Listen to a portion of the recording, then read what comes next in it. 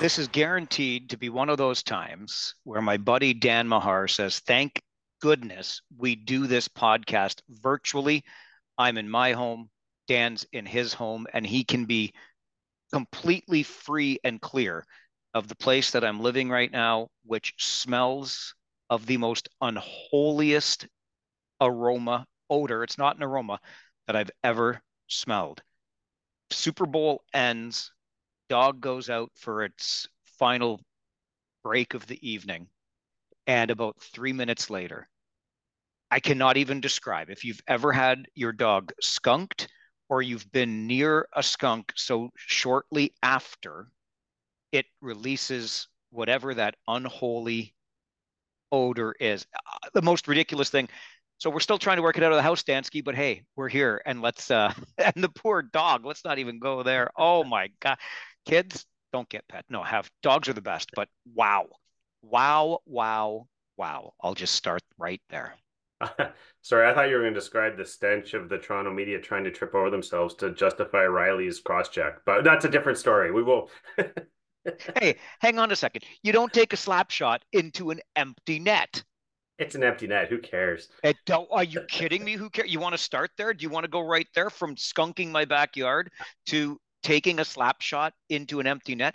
Does the Yeah. punishment fit the crime? Probably not. But you don't do garbage like that. And that's what that was. It was garbage.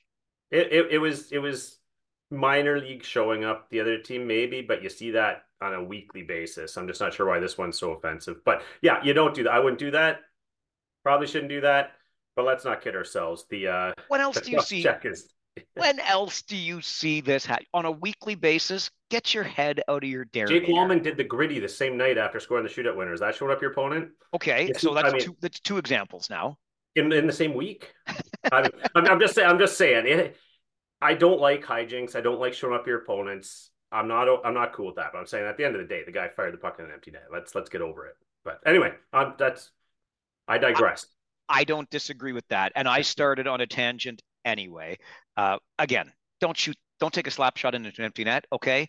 And absolutely don't cross check people into the face because there's no justification for that. Even if somebody does do something as outrageous as take a slap shot into an empty net. And I realize how outrageous it sounds for me to say that was outrageous because on the scale of 0 to outrageous, a slap shot into an empty net probably doesn't qualify as outrageous. Anyway, I'll take you back to the mere mention of the Super Bowl. And as we remind you, Dan Mahar, that this is, of course, the OHL podcast, my question for you is this. If Patrick Mahomes and the Kansas City Chiefs took on the London Knights in a football game, would the London Knights win that too? And would Taylor Swift show up? That's all I want to know. Holy buzzsaw in the Forest City right now. Well, I think that when you play against Patrick Mahomes, you find a way to lose somehow, like missing a point after. So I don't know if this affliction would affect London, but you're right. They're a bit of a buzz saw right now, are they not? A bit would be an understatement from where I'm sitting. 21-0-0-2 in their last 23 games. They have not lost a game in regulation since December the 10th. So checks calendar. That's more than 2 months ago, Christmas break notwithstanding. But the last regulation loss came up in Sault Ste. Marie in the quote unquote game that got dragged into the gutter. It was a 5-4 loss to the Greyhounds, and London has not lost in regulation since. Interestingly, at least from where I'm sitting, you pick up the points obviously in the shootouts, but their shootout losses were back-to-back losses for the London Knights in the midst of this wonderful streak that they're on. And they come against, of all teams, the Erie Otters and the Peterborough Petes when a young goaltender gets his first OHL win. Easton Rye made 46 saves to win that shootout for the Petes, but in last year's OHL championship rematch. Nonetheless, all of that aside, 23 games with points. The London Knights at one time trailed the Kitchener Rangers by double-digit points in the Western Conference in the Midwest Division, and now lead the Kitchener Rangers by double-digit points in the Western Conference and the Midwest Division. It's absolutely bananas land. And when I look at it, I'm thinking, where does it come from? There's a lot of talk there about the culture of the team, and there's no question that there is a deep-seated culture in London and you're at the point of the season, or you got to the point of the season in mid-December when this all started rolling, that players were getting accustomed to the culture, they were buying into what Dale Hunter preaches, et cetera, et cetera. But 23 straight games with a point, 21 of them victories. Come on. It's not the least of which was their most recent, right? They close out the weekend coming back from 3-0 down in the third period and win it 4-3 in overtime. Again, bananas from where I'm sitting. Yeah, and it speaks to the role of motivation and preparedness, does it not? Like you look at that streak and you talk about the two extra time losses in the entire streak, and you talk about it being a soft spot in the schedule with Peterborough. And I mean, I certainly don't want to disrespect the Erie Otters. They're surprising a lot of teams. They were my dark horse in the West, and they're kind of proving that they are. So I'm not saying that's a bad loss, but in London's mind, they might have looked, particularly at the Peterborough game, and said that's a bit of a soft spot. So maybe their motivation preparedness wasn't quite where it had been throughout the streak. And then you see that game you just referenced, down 3-0 going into the third. I mean, that's all motivation preparedness there coming into that third to say, you know what, we don't want this streak to end. We're on a roll here. We're going to pull this one out. And when you start thinking you can win every night and you do the little things and you put in the work to do it, you can do it. So it's a great example for anyone watching that, if you come to play and you bring it, any team can beat any team on a given night. Just don't undersell your abilities. You just said something there that I think is really key to all of this, and that is work. And I'm going to stand by again that there are more skilled teams than the London Knights. I'm not trying to whiz all over the skill that they do have because they've got plenty. Hello, Easton Cowan. Hello, Denver Barkey. Hello, Oliver Bonk and others on that team. But pound for pound, I would probably take the skill set of some other teams over that of London. But the work ethic, and that's one thing that you hear about the Hunter brothers, they've got that old farmer's mentality of up early, working sooner than everybody else, etc. And there's no question that it translates onto the ice. These players pick up their lunch pail, their tool belt, whatever goofy cliche you want to use. They show up to the rink, they get to work, and it's just lather, rinse, repeat. The same old London Knights. And I don't know about you, Dan, but I'm thinking back, and I forgot to look this up, and I'm sorry. Uh, it just popped back into my head now, but it was a couple to a few years ago. The Knights started 1-7, if I'm not mistaken. Something one win in their first 7 or 8 games, and everybody thought, ooh, and that was a year that maybe London was going to be a little bit better, and everybody thought, okay, now here's the down year. London this year didn't start that poorly, but it was kind of middle of the road until maybe middle of November, and then all of a sudden, somebody found the keys to the rocket ship, and here we are. Yeah, and just a quick point on the skill thing that you mentioned, Mike, is it's not a linear progression through the season. So the skill level of a team in September is not necessarily what the skill level of that team is in March. And what I'm driving at is the London Knights improve their players from a skill standpoint consistently throughout the year. You got to give them that. And when you look at where they were in September and October to where they are in January, I would argue every single player on that team is more skilled than they were. So it's hard to evaluate and just say, well, yeah, on paper, back at the start of the year, they didn't look like one of the more skilled teams, but now are they? Because I watched that London Knights team perform a number of games over this streak, and let me tell you, they don't miss passes. They swallow up every pass. They work to get to the right spots, like you just referenced. They don't daydream on the ice and fall asleep and end up 8-10 feet from where they should be. So it's that mental engagement throughout, but it's the bearing down on the skill plays. The pass is to the tape. When the pass comes to the tape, it doesn't bounce off the stick. It's swallowed up. Like, so that skill point, I just want to acknowledge that if you practice properly, you work hard and you work on the details, that you can be more skilled come February, March than you were in September, October. So I would argue that London always moves up a couple notches on the skill ladder as the season progresses.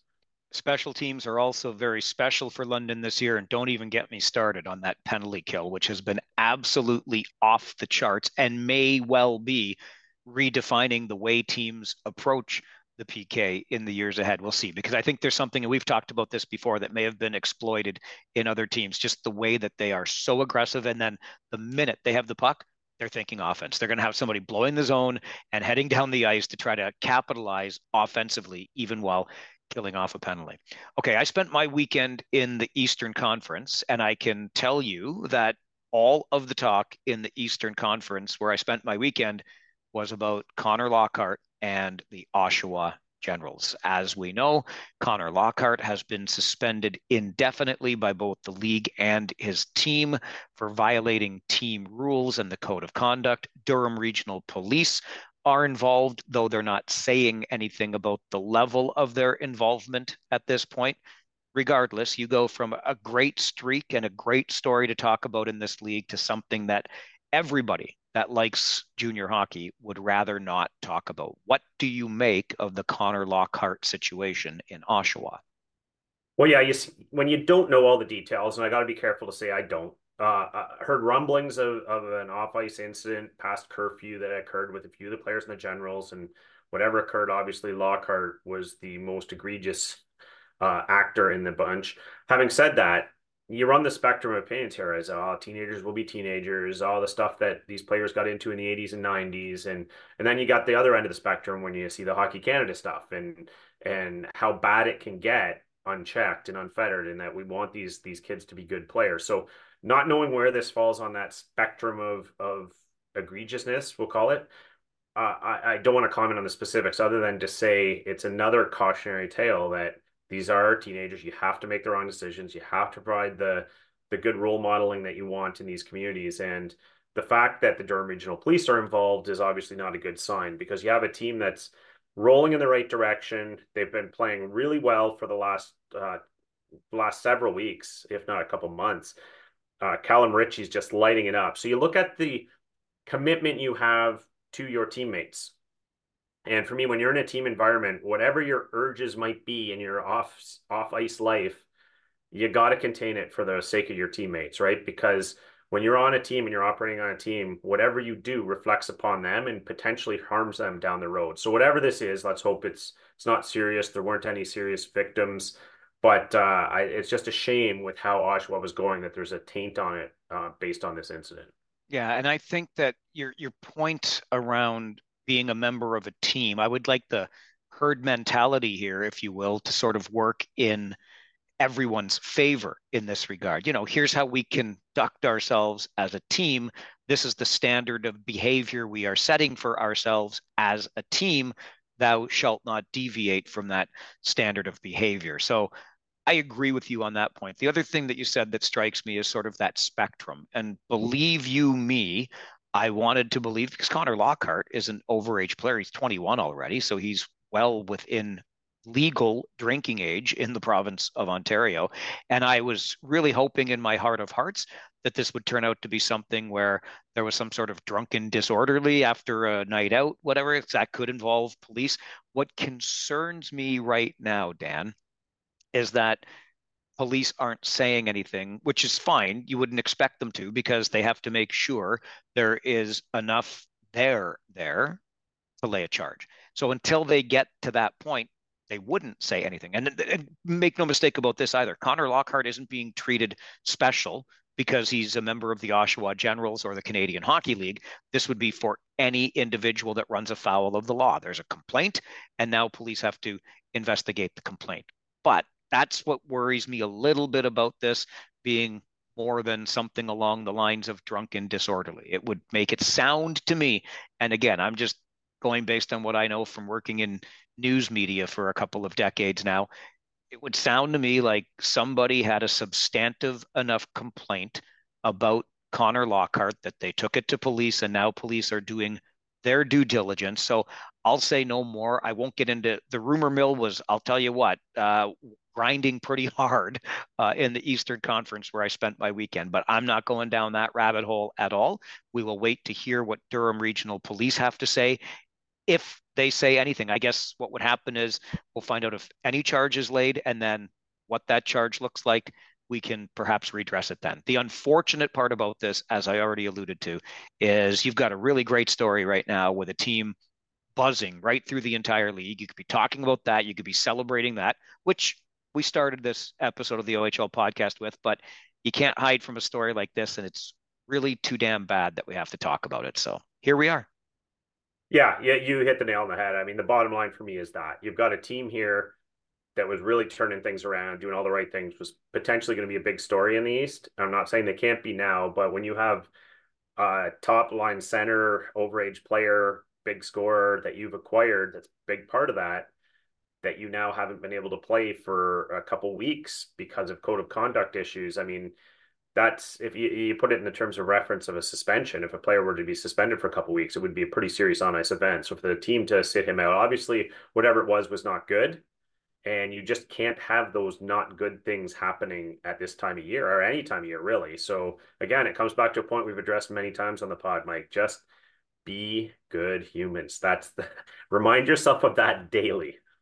And hopefully, teams are starting to get the message under the overall Hockey Canada umbrella. We know there is a culture that needs to be changed here. And wouldn't it be great if the overriding theme of that culture is be a good human, be a great hockey player, and be a great human while you're at it, if you wouldn't mind too much. It's really too bad, too, because we've both talked about the Oshawa Generals at different times over the last few weeks on this podcast, really liking what we're seeing from them in the Eastern Conference, a team that could certainly disrupt, and they may well still do that. You mentioned Callum Ritchie, Beckett Seneca, others on that team are full value right now for the Oshawa Generals, but the loss of Connor Lockhart is absolutely a loss on the ice for the hockey club as well. But that's clearly the secondary, maybe even the tertiary part of this story.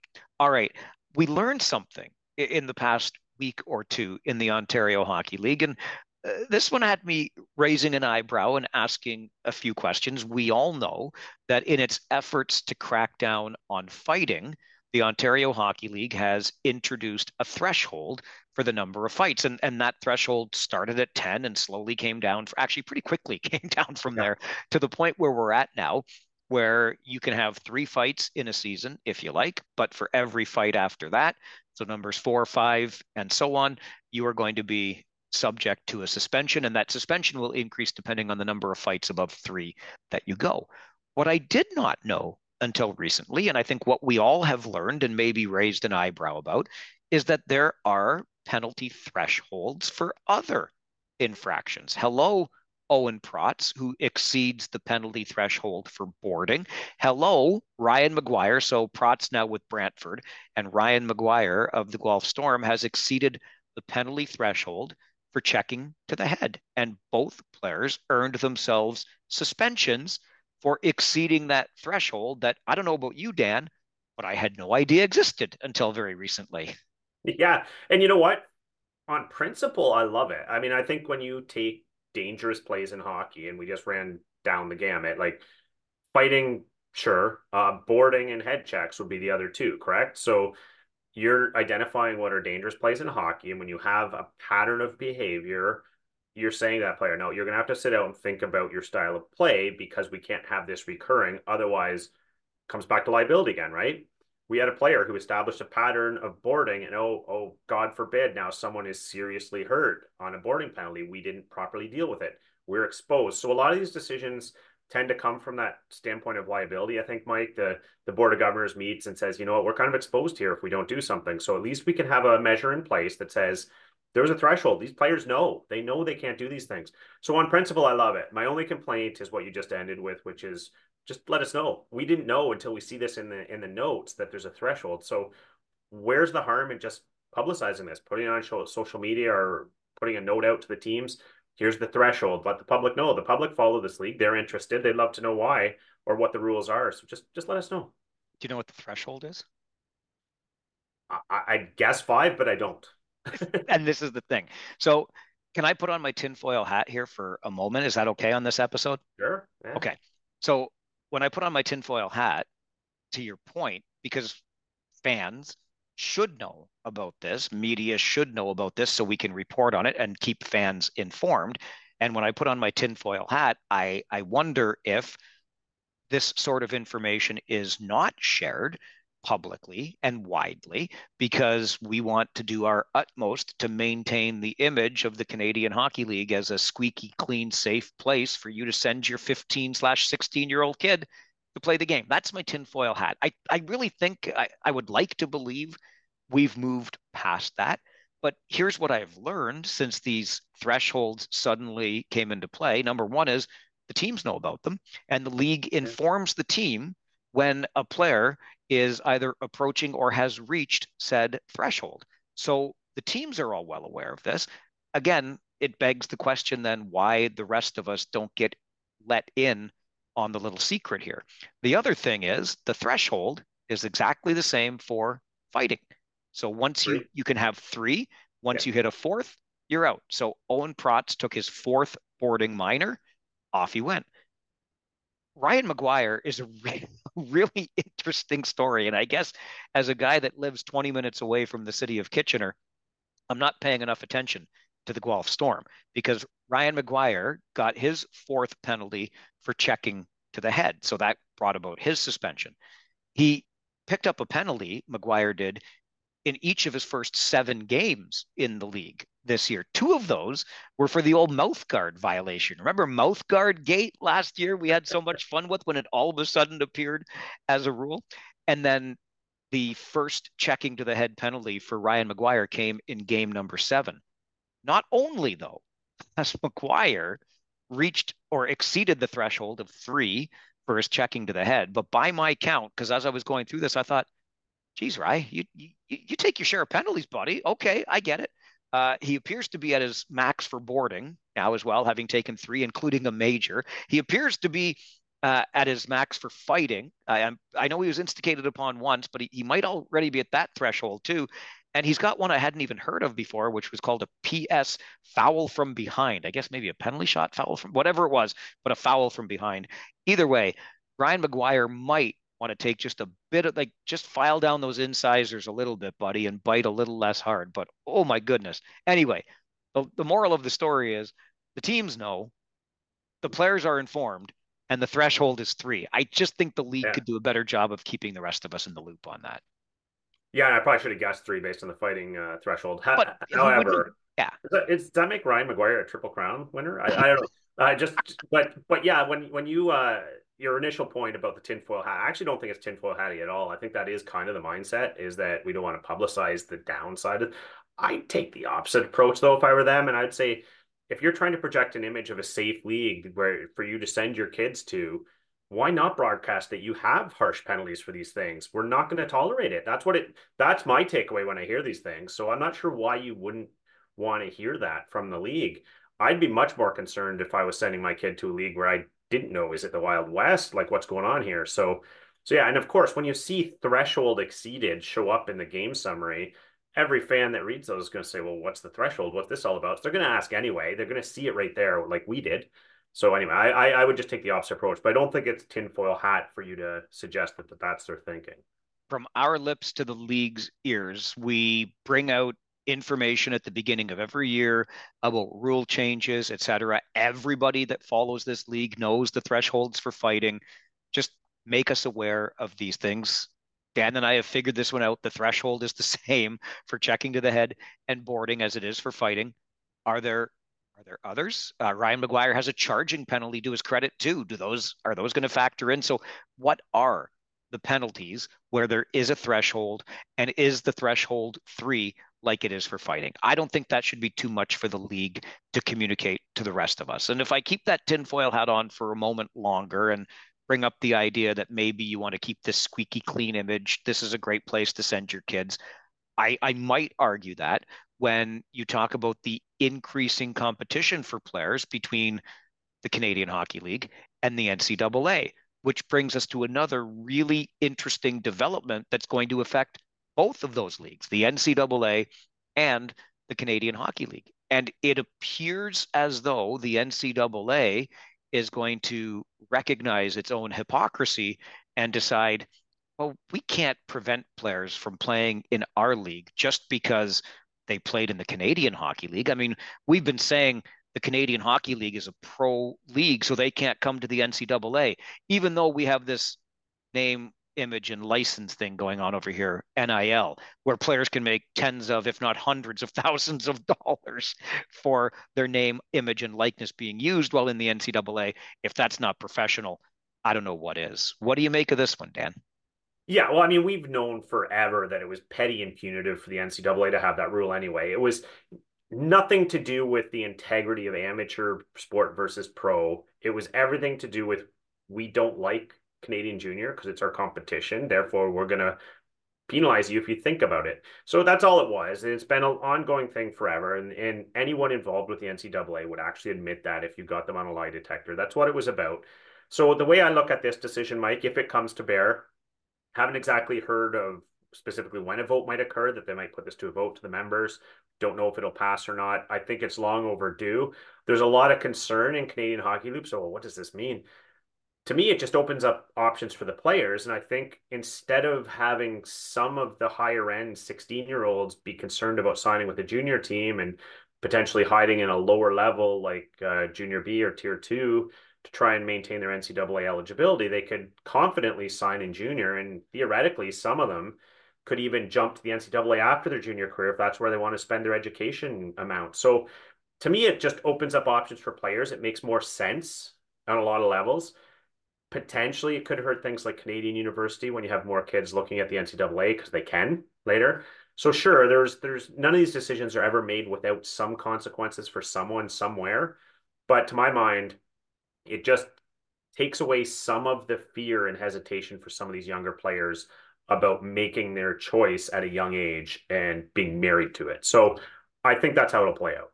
I think that Canadian University U Sports does get hurt a little bit over this, and one of the other leagues and or levels, and you touched on it, tier two or junior A hockey in Canada, where a player might otherwise have hidden himself to avoid being declared a pro, it might then leave that league vulnerable. It might leave the USHL a little more vulnerable as Yeah. well as a perhaps an unintended consequence of all of this. But one of the other things that you touched on, look, we know that players coming up in the United States who want to play for the program and are playing for the program are dedicated to the program, and by that I mean the U.S. National Team Development Program, and are going to play there no matter what. And there are other kids growing up that are hell bent on becoming Canadian Hockey League players in either the W, the O, or the Q, and they're going to play there. But there is that kind of mushy middle where you might have opportunities now opened up for players, which I think is just good for the game. I think it's good for both leagues. The one thing, well, two things. The first thing I think we're going to have to be aware of here whenever this vote does happen, and I suspect it will be passed. I do think this will be something we're talking about and seeing happen in the years ahead. We're going to have to put some guardrails in place here. So a kid doesn't come into, let's say, major junior in Canada in the CHL as a 16-year-old, highly touted team, spends their first round pick on them, et cetera. And then a season later is like, yeah, I'm out of here. I'm going to Michigan. And then, oh, well, I'm going to come back when I'm 19 or play my OA year. Like some sort of guardrail is going to have to be put up around that to protect both leagues from, for lack of a better term here, I'll call it abuse. So that's one thing. The other thing that's going to have to get sorted out here is on the next level up, because right now, the way the rules work, the National Hockey League has up to 4 years to sign a player coming out of the NCAA. National Hockey League only has 2 years to sign a player coming out of the Canadian Hockey League. Do they compromise on 3 for both? I doubt it. Maybe the NCAA comes down to 2 as well. Either way, the NHL is going to have to figure that part of this out as well. So those are some of the things that I see coming into play. Most importantly will be the guardrails around, some sort of, so it's not a wild, wild west, right? Some sort of rules around where you play and for how long, if you can put it that way. And then the NCAA or the NHL figuring out what it does with these players when it wants to draft them.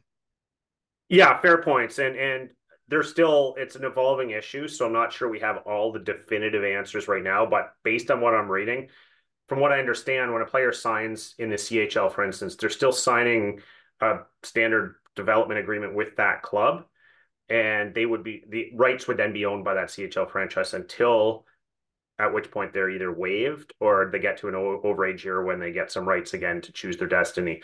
So we're not talking about, as I understand it, we're not talking about players being able to skip town at 16 or 17 when they said that NCAA looks better. That would have to be negotiated with a release with their junior team.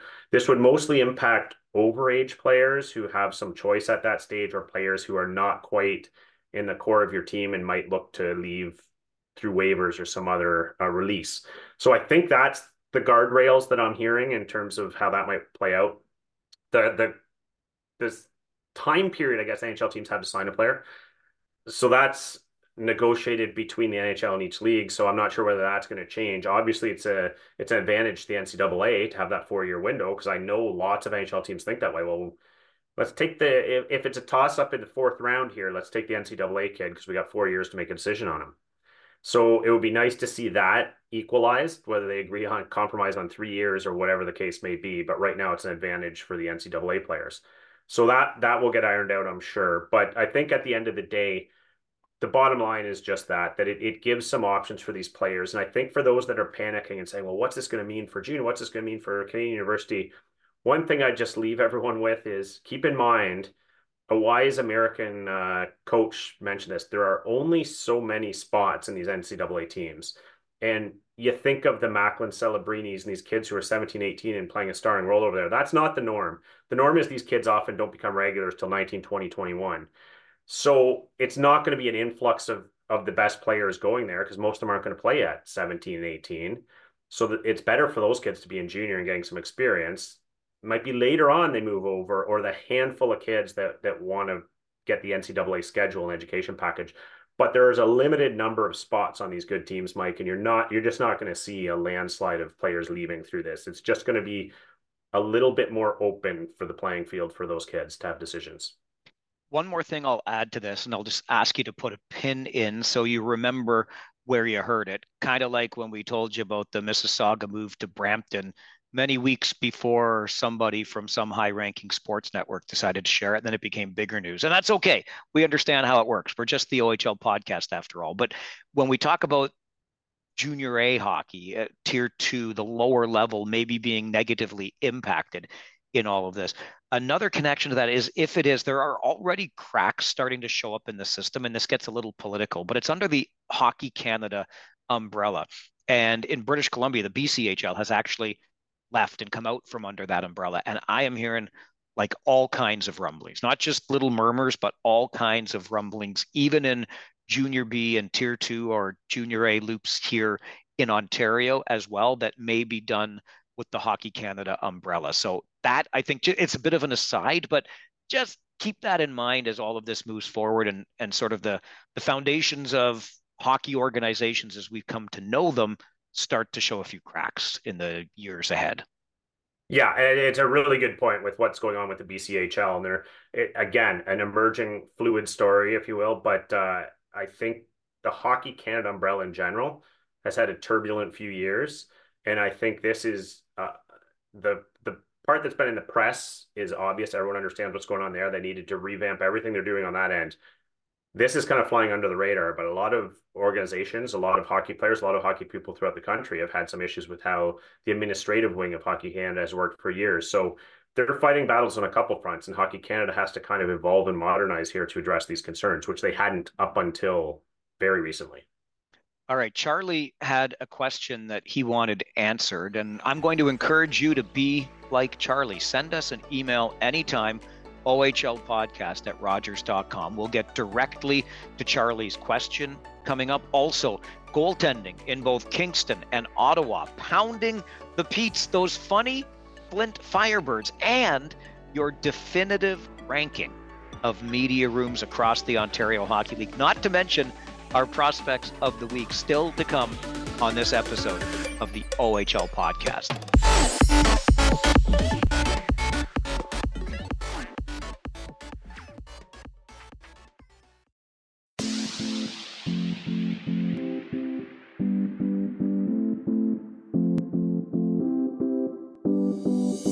All right, Dan, let me start with Charlie's email. As I mentioned, he gets right to the point when he writes to ohlpodcast@rogers.com. Good afternoon, gentlemen. I just want to ask the big question. What the hell is going on with the Kitchener Rangers? I'll just leave it right there. You want to start that one, Dan? Well, I think like any of these things, it's a nuanced, complex answer, right? It's not one thing. It's not, oh, well, this guy has not played well. It's a lot of things. And the Kitchener Rangers were not supposed to be good this year. So everyone kind of expected a little bit of a coming down to earth. This has been a bit of a harsh crash, and the factors have been injuries and absences. some cold streaks, obviously. You had Carson Rakoff go 9 games without a goal. You had a lot of, there's a bit of a general cool down among some of the players that have been really hot before Christmas.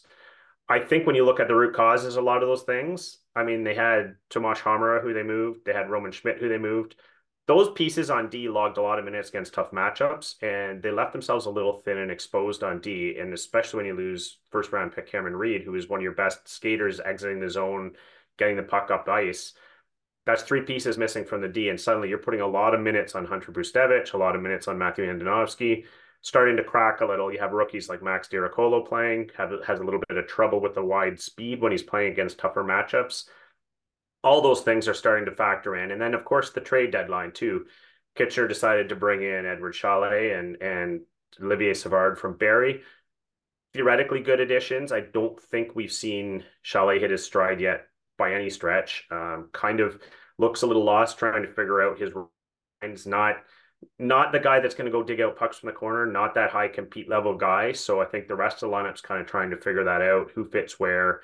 So I think anyway, that's a long answer, Mike, to say I think there's a number of things right now that are a bit of a concern for the Kitchener Rangers. It's certainly not panic time. They'll figure it out. There's still a lot of talent there, but the little things that were happening earlier in the year in terms of the confidence of playing aggressively, playing fast, those things have been dropping off consistently over the last month, and I think that they're just going to have to find that extra gear again. So I'm not sure what your thoughts are, but I think there's a lot going on. We didn't talk about this ahead of time, did we? We did not. Those are exactly my thoughts. For me, like it really begins and ends because you're right. It's complex, it's nuanced, it's not one player or two players. It's a combination of factors. And look, I don't think either of us are here. I can say this with confidence to carry water for the Kitchener Rangers. They can carry their own. But for me, it begins and ends with the blue line. There was at one time four NHL drafted players on that blue line with Tomas Hamara and Roman Schmidt being a part of it. Now there are two. And this occurred to me as I watched Roman Schmidt on the weekend in a game versus the Kitchener Rangers, now playing for Kingston. And not that he was a huge factor, but boy, oh boy, was he on the ice a lot. And so you just think the trickle down effect of that, the additional minutes and stress being put on other players who are asked to do more. Hamara gets traded away, young players being asked to do more than they would have otherwise. And then do not underestimate, and I will pump this kid's tires because he's a special player. As a 16-year-old, the impact that Cameron Reed makes on that Rangers blue line. So he goes out for, I think he's into 4 weeks now with the injury. Yeah, add in some suspensions, you name it. And there's just been a variety of factors. There's no question that the Kitchener Rangers need to get it straightened out. And thank goodness for them and their fans that they had the start that they had. But anyway, I could just keep going on and parroting what you said, Dan. That's exactly the way I see it. But I will just emphasize again, remember the name Cameron Reed. You can call me biased if you want to. Really special hockey player. Going to be a lot of fun to watch in this league in the years ahead. Okay, a couple of goaltenders I wanted to make mention of, and it just so happened I saw them both this weekend. But Mason Vicari, I mean, he's no Aaron Molnar, okay, who played all 68 games for the London Knights a little over 20 years ago. But Mason Vicari is on his way to becoming one of those couple handfuls. It's a fairly rarefied group that has played 60 of the 68 games, or started, pardon me, 60 of the 68 games for a hockey club. But that's the pace that Mason Vicari finds himself on with the Kingston Frontenacs right now. He's started 43 of the first 50. And clearly, you want to talk about carrying water. He's carrying the water or carrying the mail for the Kingston Frontenacs. And then Ian Micheloni. What a nice story this kid is in Ottawa right now. I remember earlier in the season, and Dan, we probably mentioned it on this podcast, the struggles that the Windsor Spitfires were having, the struggles that led to the premature departure of Jared Smith, who was just hired this year. But one of the glaring weaknesses for the Windsor Spitfires was in goal. They couldn't get a save when they needed a save. And I'm not trying to rag on anybody, but that just seemed to be the way it was going. Well, Micheloni gets traded from Windsor to the Ottawa 67s. And in 8 starts, he's got 7 wins. He only had 5 wins in 17 starts with the Windsor Spitfires. So he's already got more wins in half the number of starts. He's running at a 903 save percentage and a 279 goals against average. What a difference the trade has made for Ian Micheloni. Love to see it. Thought I'd bring it up. Well, it's a great point, Mike, because when you look at last year with Jacob Oster and Patrick Lever switching spots, and both have been struggling mightily, and sometimes that change of scenery makes a huge difference for a lot of reasons. It's a mental reset, it's all those things, but don't discount the impact of a team or a coach having confidence in you, and a guy like Micheloni maybe not quite facing as many grade A chances, not getting down 2 or 3 nothing in the first and just shattering his own confidence.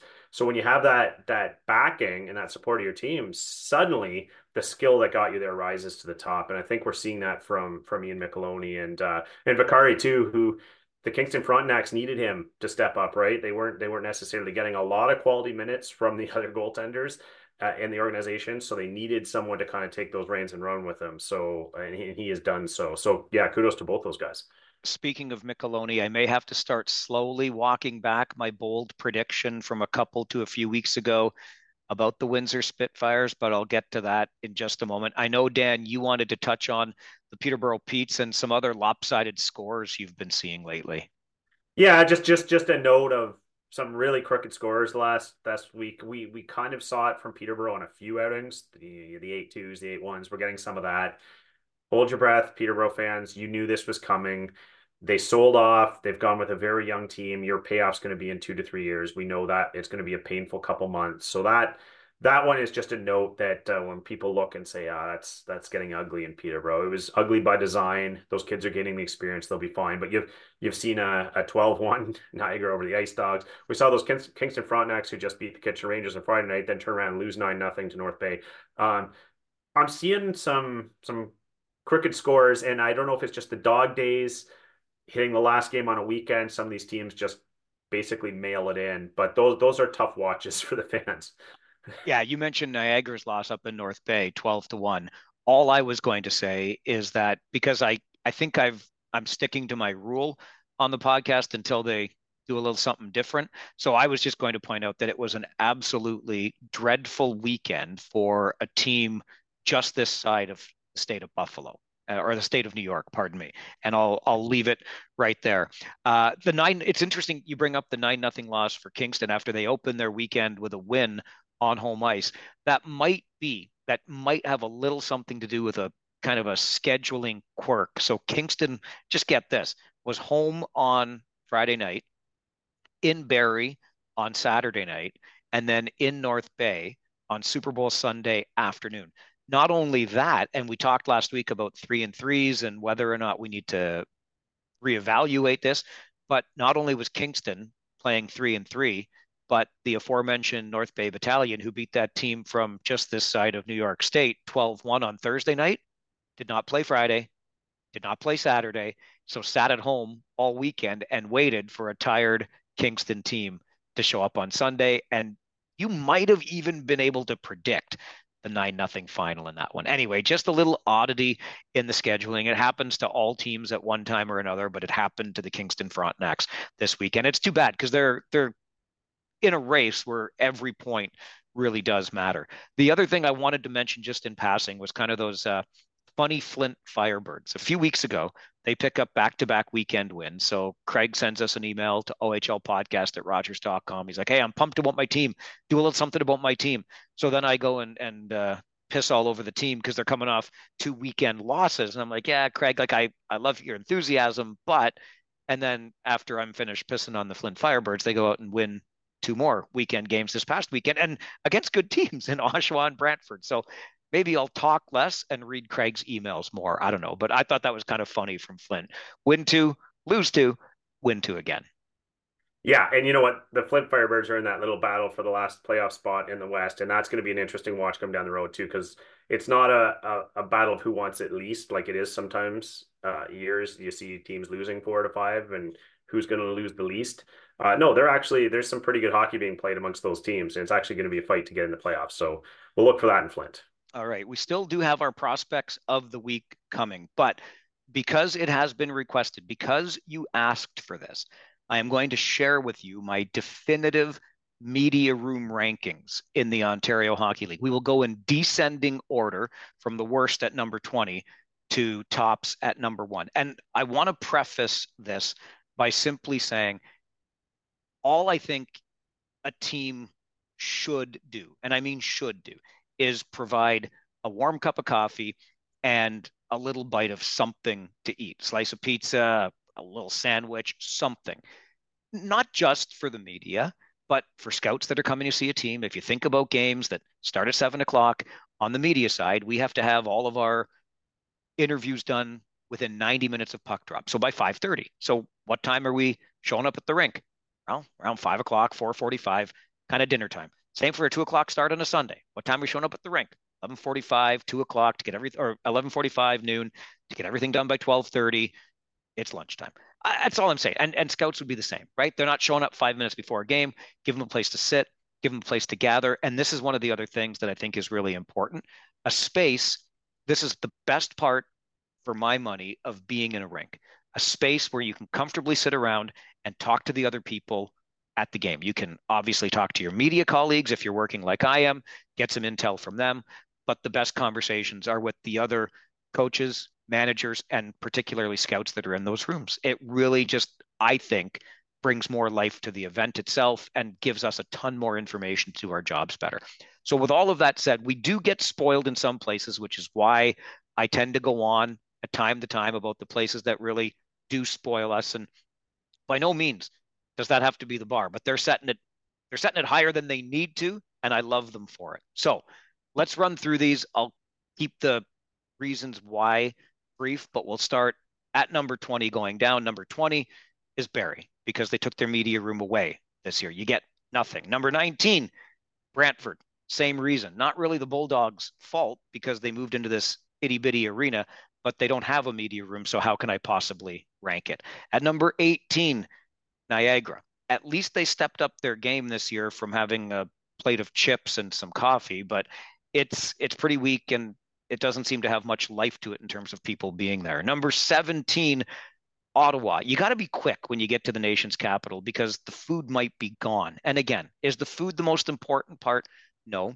One of my colleagues said this weekend while we were there that they felt like they were interrupting a meeting because they've got this itty bitty, it's almost like a conference room that you'd see at an office building somewhere, and there's no room to do anything. You're elbow to elbow. So, and if you don't get there quick enough, they used to do St. Hubert's chicken in there.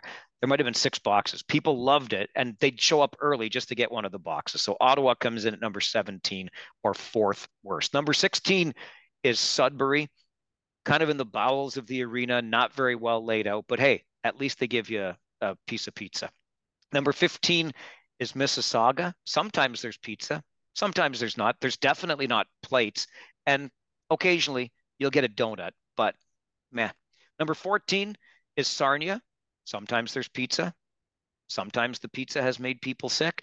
There's no room, though, to gather and have a conversation with anybody about anything. So Sarnia comes in at number 14. Number 13 is London. I always think about the movie Moneyball when I think about the London Knights and the media. Remember the quote that the owner of the Oakland A's likes to keep their money on the field? So David Justice had to buy soda from the soda machine. The London Knights like to keep their money on the ice. They're interested in the hockey operations. The room is fantastic, but it's not, and there's always people in it, which helps, but it's not the best layout and you can't really sit down. And sometimes there's food, sometimes there's not, but the coffee is pretty good. Numbers 12 through 4, the next nine, I would just lump in there together that just do exactly what you need a media room to do.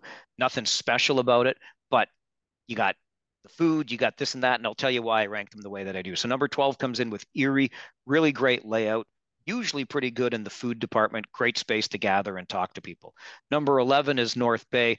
They don't make the top 10 because they've got the worst coffee in the league, hands down. Number 10 is Guelph. They do a really nice job. It's always active and full. The food is decent, but the room is just too damn small. You can barely work while you're in there, and it helps to have a place to work. Number 9, Flint, similar to Guelph. Really nice spread, decent place for the media room, no place to gather, itty bitty little tables. You can't get anything done. Number 8, Peterborough. Sometimes they have popcorn, And they also always have Mike Davies, one of the best beat writers you'll find in this league. Love the guy. Number 7 is Owen Sound, the lovely Bayshore Community Center in Owen Sound.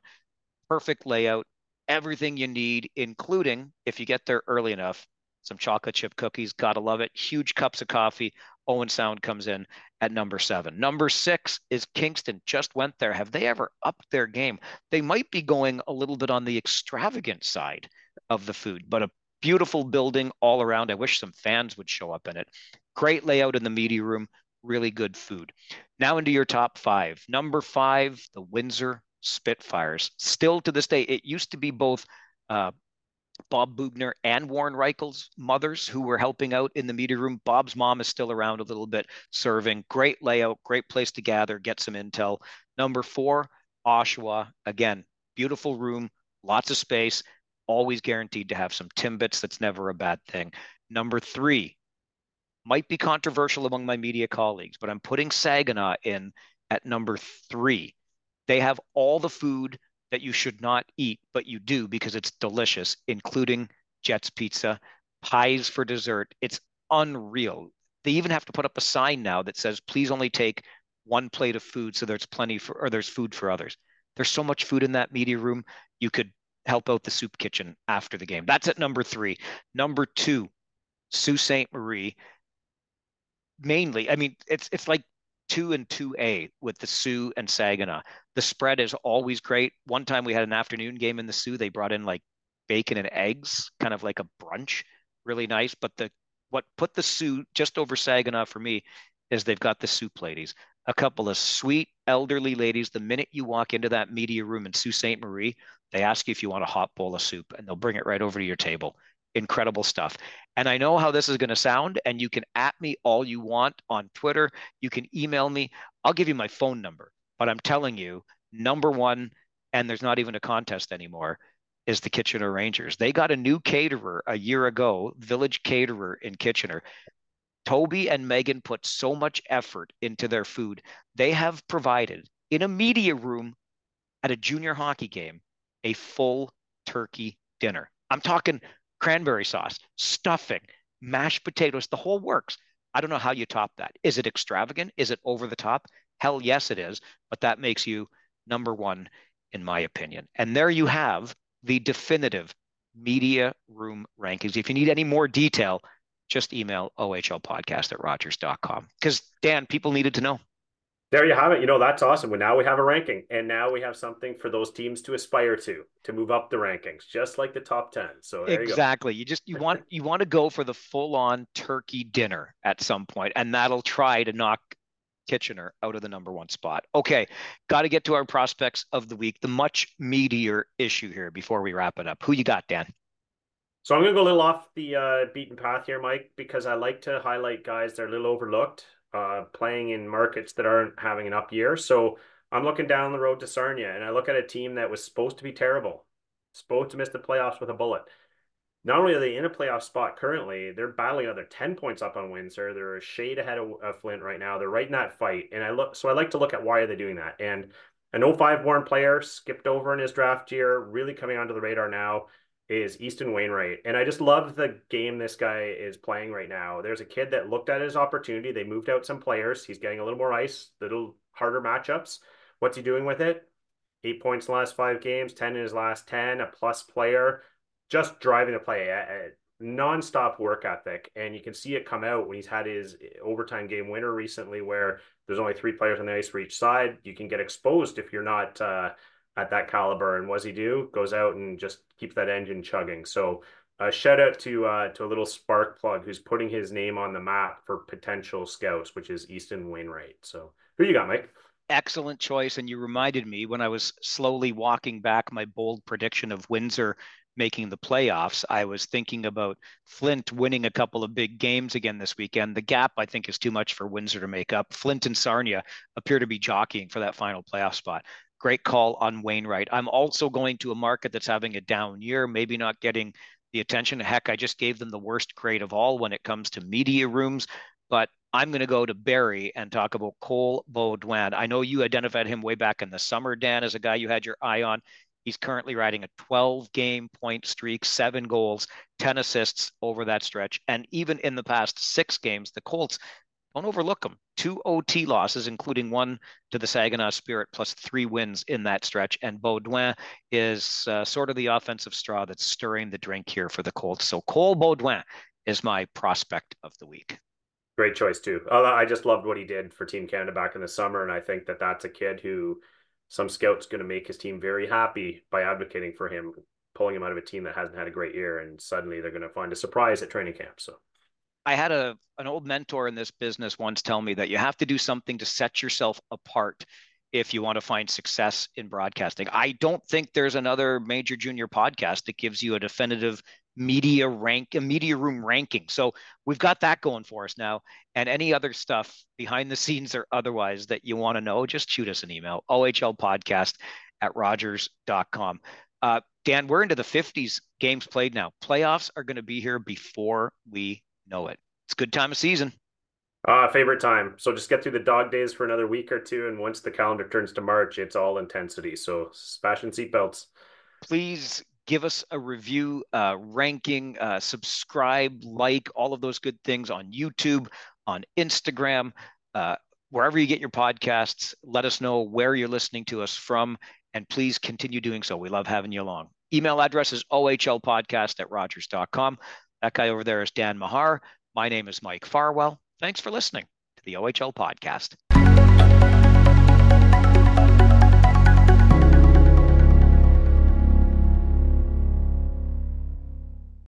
I'm Jeff Woods, and I'm shining a light on music and the rock stars who make it. He just was one of those people, he stood out. He was a magic guy. He really was a magic guy.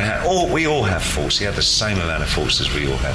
This was before Led Zeppelin. Robert was full on. I mean, he was Led Zeppelin without the band behind him. He had the hair, the jeans, the whole thing, you know. And he was amazing. The Records and Rockstars podcast, heard around the world and yours to hear wherever you get podcasts. All the episodes from jeffwoodsradio.com. Another Sound Off Media Company podcast.